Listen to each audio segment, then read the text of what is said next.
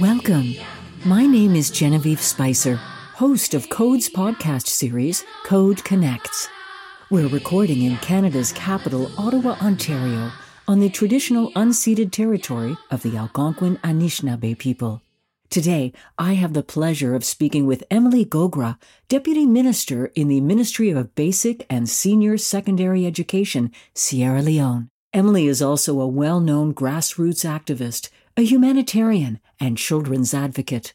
A former teacher whose work in the classroom transcended delivering lessons, she also organized seminars for girls in support of gender rights awareness, life skill training, and educational advancement. Prior to being appointed to the Ministry of Education in 2018, Emily also established a children's home, as well as a nursery and primary school in Port Logo Town.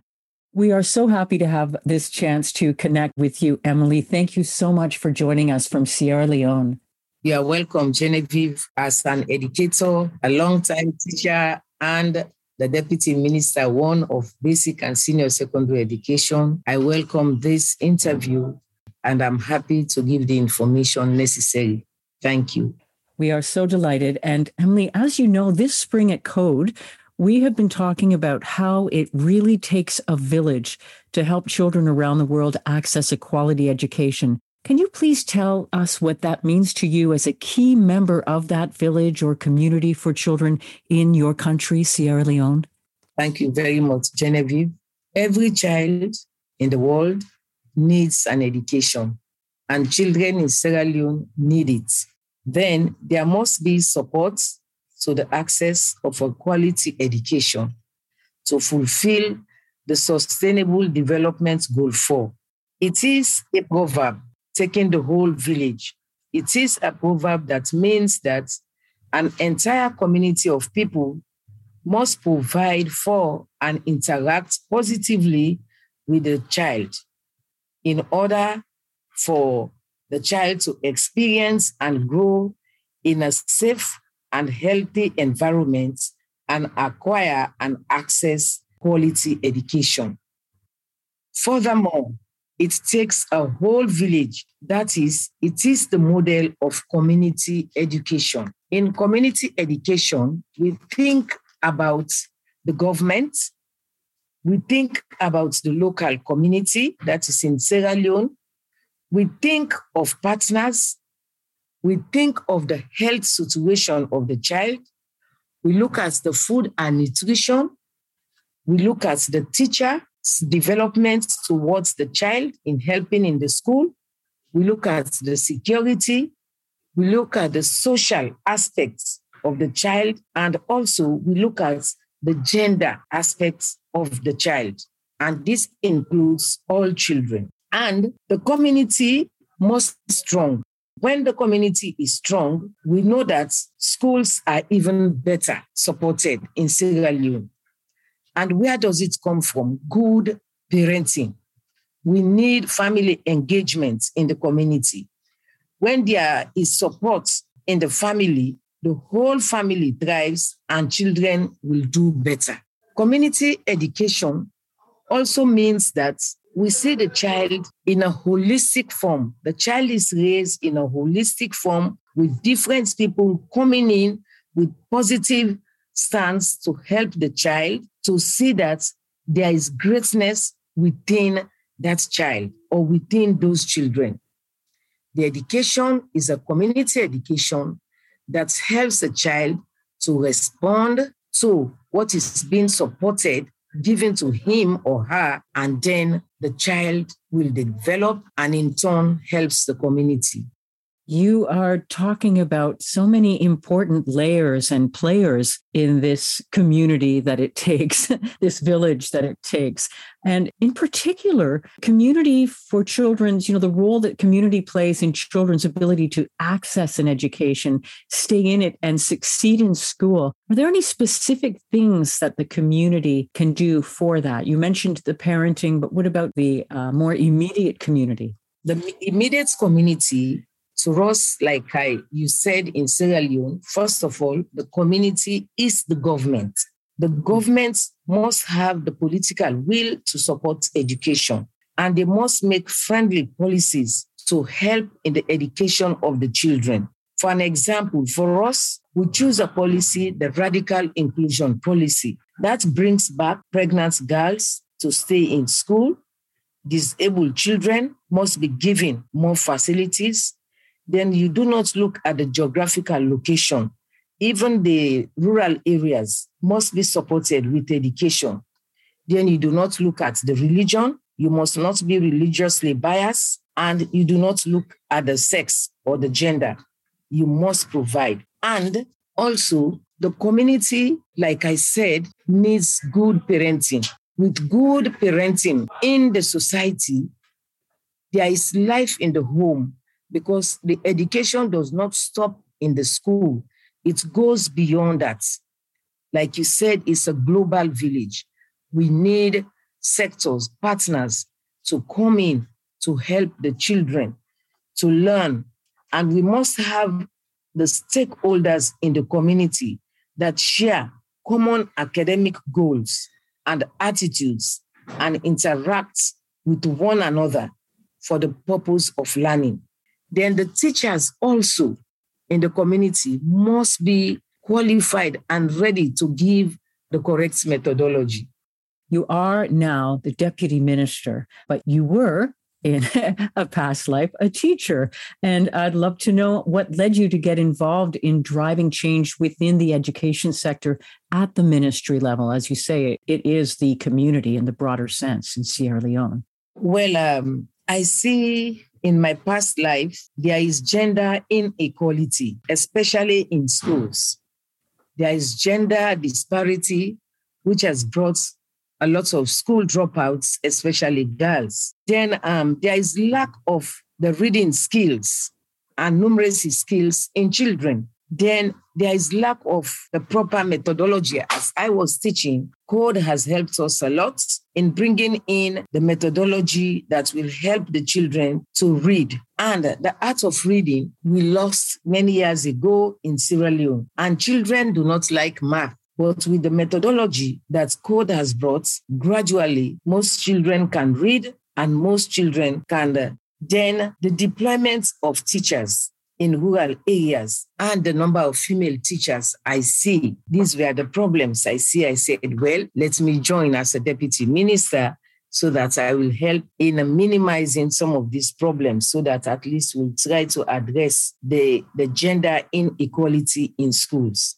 Last year, you shared the very short and powerful statement that inequality leads to poverty. You've talked a little bit about what inequality looks like for children in Sierra Leone as it pertains to education. Can you just expand a little bit about that and what that means, what inequality leads to poverty would mean for the future of these children? Well, what I mean, like in Sierra Leone, the gender equality which leads to poverty, it doesn't mean like wealth. It means poverty in reaching them, in giving them their rights, avoiding violence in schools, gender-based violence in schools. And it also means that they are not given the adequate education that they need. For an example, according to our findings, only 15% of girls reach secondary school in Sierra Leone, and only 6 out of 10 girls aged 15 to 24 are literate,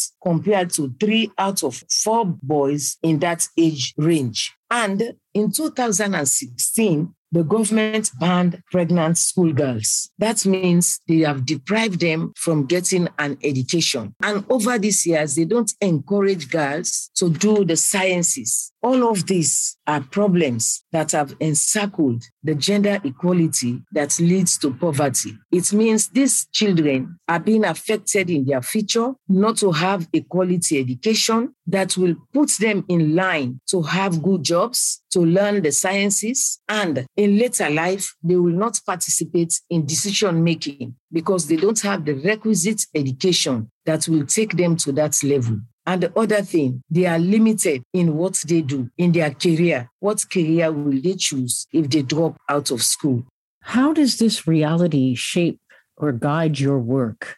Well, it guides my work a long way, in which I will try as much as possible to address the gender inequality in schools. We introduce a lot of activities in order for the teachers themselves to do some counseling to the girls, and then even to the boys, so that they will accommodate them in the school. They will feel that they are part of the school. Then the gender-based violence in schools, we try through exercises to make them aware that both boys and girls need to be in school. Whether they are disabled or not, they should be in school. And some other thing that's cropped up lately was the menstrual hygiene. Some of these girls, when they are there on their menstruation period, they will not go to school. They feel ashamed. But we are grateful to Her Excellency, the First Lady, Madam Fatima Bio, who tried as much as possible to introduce the sanitary pads, to share them in various schools, and let people be aware that they should be in school, and supported by the Ministry of Basic and Senior Secondary Education to do sensitization to both pupils and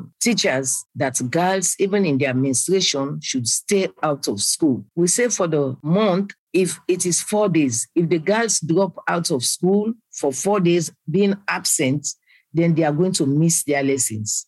But now that they have been given, and it is handmade, these sanitary pads, they are put in packs of 5 and they are reusable. So they will wash them properly, we teach them how to do it, and then they stay in school. Sometimes there are rape cases. So Madam Fatima Bio also brought the hands of our girls to sensitize both locals and the school and the children, so that they will have integrity in themselves, and the men too, so that they will not be after these girls to impregnate them and stop them from going to school.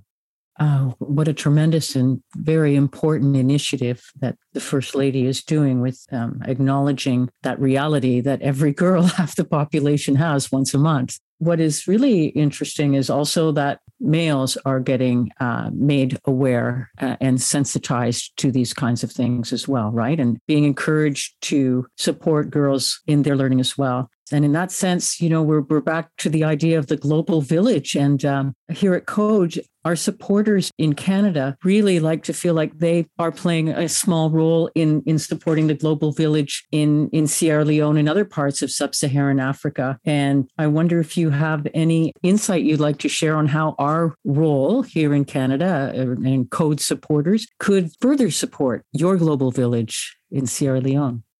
Really, Genevieve, I want to thank you for bringing this up, because that would have been my closing statement to thank Code. But really, Code has done a lot since 2010 on to this time. Code has changed a lot in education, helping the teachers in new methodologies. Like we said, the global village. What is their role? You have enabled both pupils and teachers to develop their knowledge, their skills, their values, and attitudes needed for securing a just and sustainable life. And the children have seen their own rights, and they have seen themselves fulfilling their potentials. For an example, Code Canada brought in a teaching method wherein they involve gender issues into it.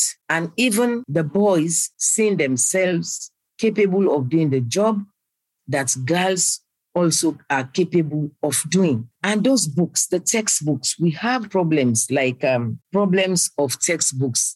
Each child getting a textbook. Then during the COVID, there is a lot of help in disseminating teaching so that education does not come to a standstill. We are doing radio teaching. This is all a global village, helping the access of education, even in different circumstances. And they do not only stop that, they go into our teacher training colleges to help them review their knowledge in becoming master trainers to the new methodology. And they also translate this into their various teacher training colleges. A lot has happened, but there is still more that I said we need to do, because now we have about 3,040 schools which they benefit from the free quality education. But those in the rural areas need more. They need textbooks, they need furniture, some of them, and they need materials that they can interact, like recreational activities, to see themselves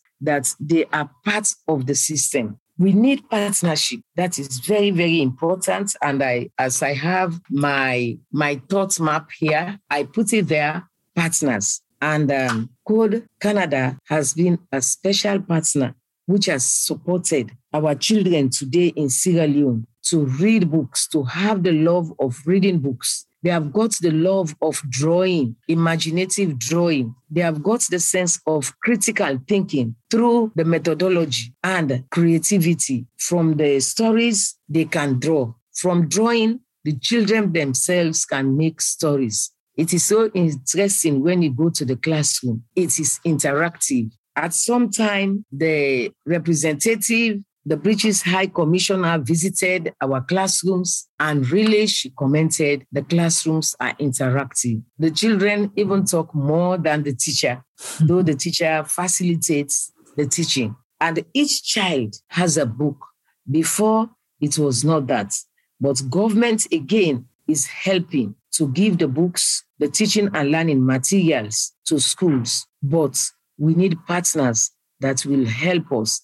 And you have been helping us, Canada, and we are very, very grateful to Code for this. And the GAC program also has helped a lot to train teachers, because we have 14% of female teachers in the primary school and 4% of female teachers in the secondary school. So we have presently 100 teachers in training in each of the districts, in 4 districts. In each of those districts, we have 25 ladies in the different institutions. That makes the number to 100. And very soon, they will graduate and then go to the schools to add the number of graduates of female teachers in our schools.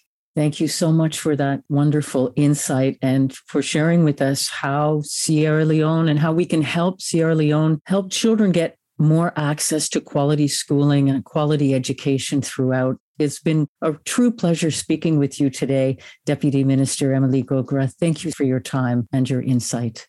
Genevieve, can I just end with one thing? Because yes, of course.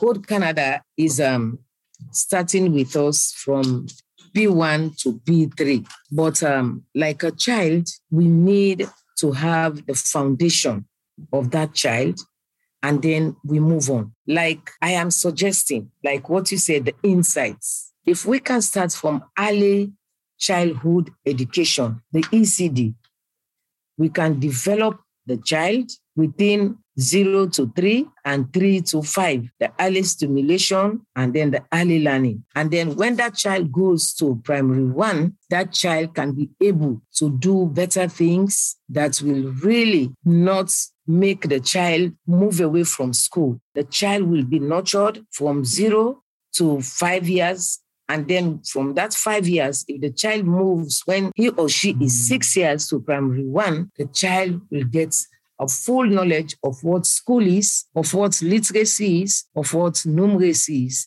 and the environment. She can learn how to measure through their corner. She can learn home management. She can learn how to be peaceful, and that will transit into primary 1, primary 3, up to secondary school. And then we'll have kids that will not drop out of school. So I am suggesting, if it is possible, that Code can have activities centered on early childhood and moving down to primary 1 to primary 3. We would really accept that, and then paying attention on gender activities in the curriculum for your implementation. You have already started, but we need to do more in those schools. And there are other areas. When Peter and the others visited the last time, I made suggestions that we have to move from the areas we are operating to different areas that also need this help.